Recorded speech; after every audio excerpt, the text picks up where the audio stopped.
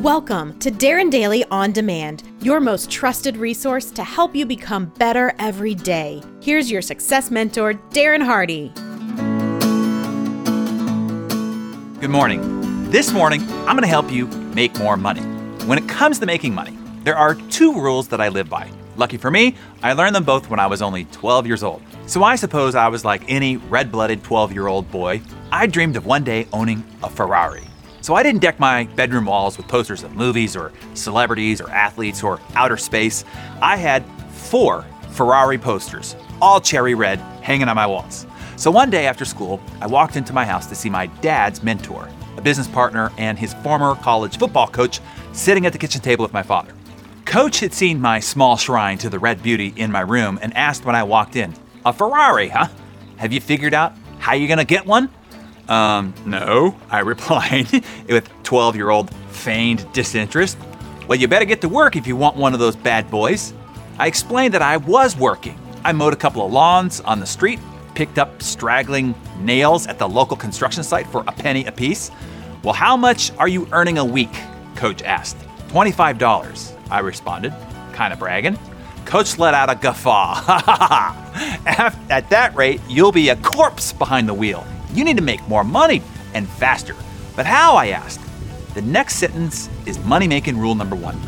Coach leaned across the table and said in a tone that signaled this was going to be important. "Want to make money faster? Find something scary to do. Find something most don't have the courage to do. Scary things pay the most." As I lay on my bed that night, I remembered a buddy talking about a local trade school who wanted people to stand outside bus stops and train stops or in the mall and ask complete strangers to take a survey, one that they didn't want to take. Approach people who don't want to be bothered, I thought. That sounds pretty freaking scary. So the very next day, I was standing outside the busiest bus stop in my neighborhood with a 16-year-old boy who wanted a Lamborghini Countach, and he was there to show me the ropes. We spent the entire day walking up to complete strangers who pushed us, yelled at us, one even spit at us, or at best simply pretended we didn't exist. I even had one woman shout at me to get a respectable job. "Go mow lawns or something," she said. Trust me, I considered it.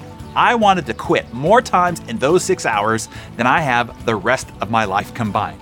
When the shift was done, I had 56 completed surveys. At $2 a piece, that was $112 in a single day, more than I made in a month sweating and mowing lawns and gathering nails at construction sites. I could practically smell the leather of my Ferrari as we walked into the trade school to exchange our surveys for cold, hard cash.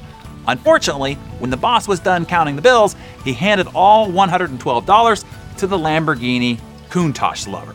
Seeing the shock and fury on my face, he explained, "Sorry, kid, you're training today. You've got a few more days until you get to keep the cash." So when I got home, I slammed the front door as I walked into my house that afternoon, and once again, Coach was sitting at the kitchen table. I told him what had happened, that I had found something scary, and then they took all my money, and that his idea was a bunch of hooey. It was in the middle of this adolescent tantrum that Coach taught me money-making rule number 2. He said, "Training is always worth the price." "Sure," he said, "you don't have any dollar bills to show for it, but you got something much more valuable. You learned a skill, an important one at that. The things you learned at that bus stop today, you will use over and over again. And if you continue to apply them, you will make yourself millions." Sure enough, facing rejection, overcoming objections, making a sale to a moving target, people skills, perseverance, everything I learned that first uncompensated day, I have used over and over to amass quite a fortune. Finally, when I was 15 years old, a year ahead of schedule, by the way, and many surveys later, as well as several other scary entrepreneurial ventures, I had enough money to buy my very own red beauty. It was a Mazda RX-7, cherry red.